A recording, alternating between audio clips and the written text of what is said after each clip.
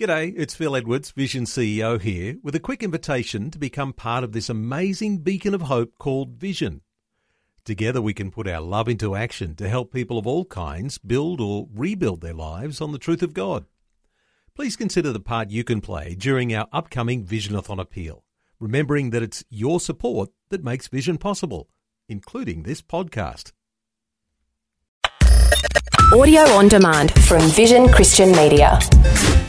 Foundations. So yes, God does love. He is a God of love and grace, but he is also a God who will judge righteously according to the circumstance. But if you want to interpret and understand him, the context is absolutely essential. Foundations. Understanding the Jewish foundations of our Christian faith. With Robbo Robinson and Mandy Warby. Well, it goes without saying that English can be a very confusing language, which is often creates difficulties when it comes to understanding the different uses of a word in different situations. Context is the key. Absolutely true.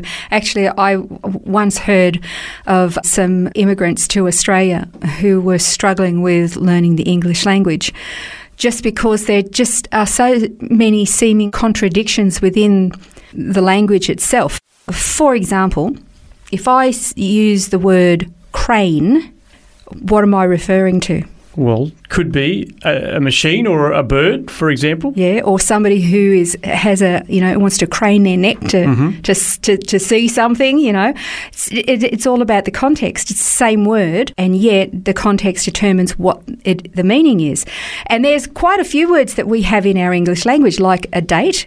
Yeah. A date can be a fruit, or it can be a date on the calendar, or a young couple going out on a date. A couple becomes engaged to get married, and then they engage in the process of organising a wedding. There's so many words like that, like a function. It describes a machine or a process or something, but then you can have a business or a social function. You may be able to type on a keyboard, but what type of keyboard are you going to type on? We have all these words. It's basically the same word, but depending on the context determines what it's actually talking about. And that's exactly what happens when it comes to the God of the Bible. The context determines why he's doing something. In our society, if we turned around and said, and your darling wife would have said this because I know I said it as a wife to my children, is that just wait till your father gets home. Now, depending on the situation, it could be that dad's coming home with a birthday present, so there's excitement there. Just wait till your father gets home. Your dad's coming with a present. Or it could be you've just got into trouble at school and it's just wait till your father comes home. And it means something. So the anticipation is quite varied depending on the context. Depending on the context. Context is absolutely essential.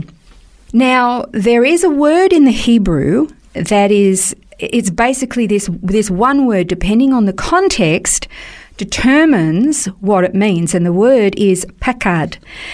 And it can mean something wonderful and it can mean something absolutely terrible, depending on the context.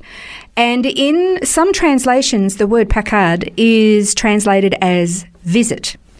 And again, depending on the context, determines whether that visit is good or bad. Psalm 8:4 says, "What is man that you take thought of him, and the son of man that you care for him?" Now, in this particular verse, the word pakad is translated as care.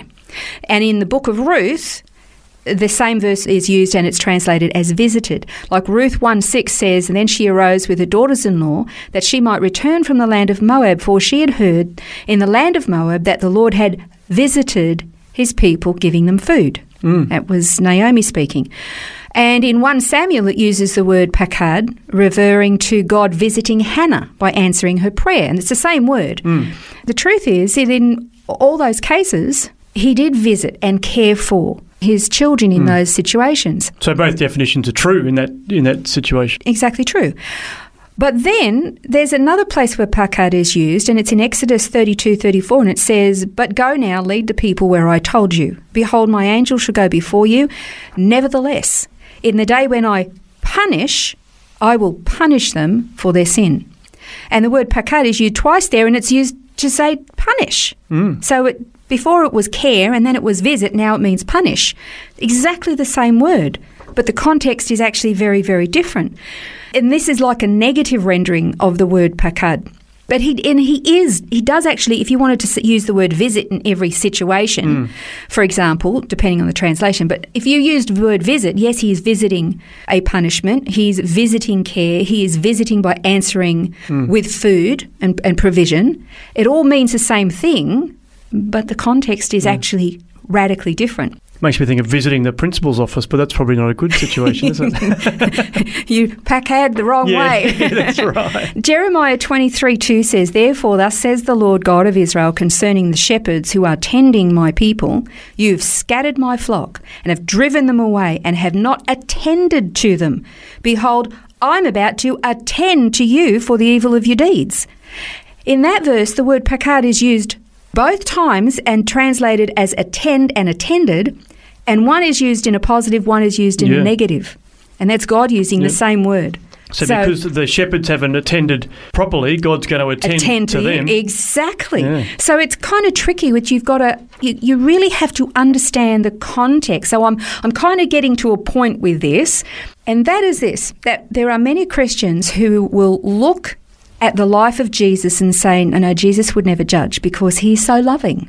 But the thing is that depending on the context, he is going to respond in a particular way. We like to say he's all love, that he would never condemn or judge anybody, that he can't. He is love. Well, you know, Jesus actually used the word pakad as well. Well, and then, of course, it's been in a Greek equivalent.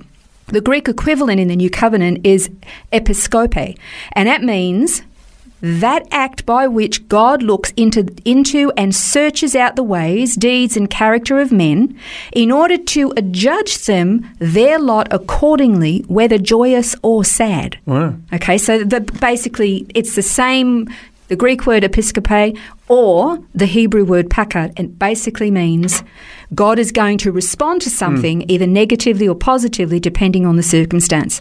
Now, Luke 19, 41 to 44 says, "When he approached Jerusalem and he saw the city and wept over it, saying, if you had known in this day, even you, the things which make for peace.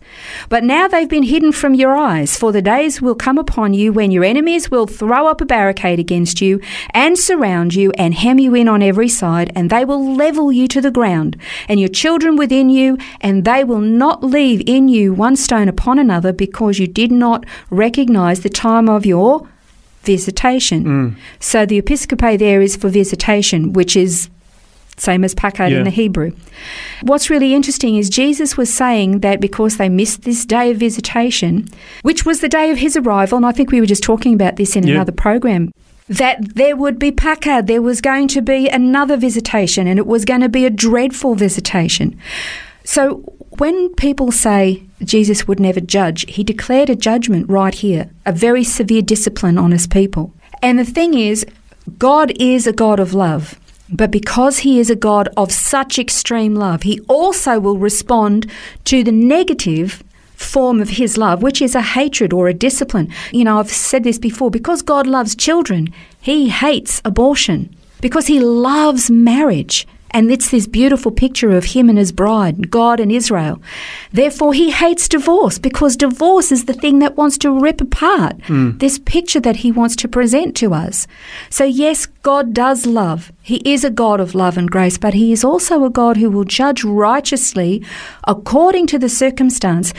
But if you want to interpret and understand him, like we want to interpret and understand the word pakad, the context is absolutely essential. So depending on the context that he is responding to determines whether he is going to respond with love and mercy, or whether he is going to bring judgment or discipline in any particular given circumstance. So the answer to the question is God loving or a judge? The answer is both. He's absolutely both, yeah. Well, on the next program, we're going to be examining how we define an undefinable God. That's next time on Foundations.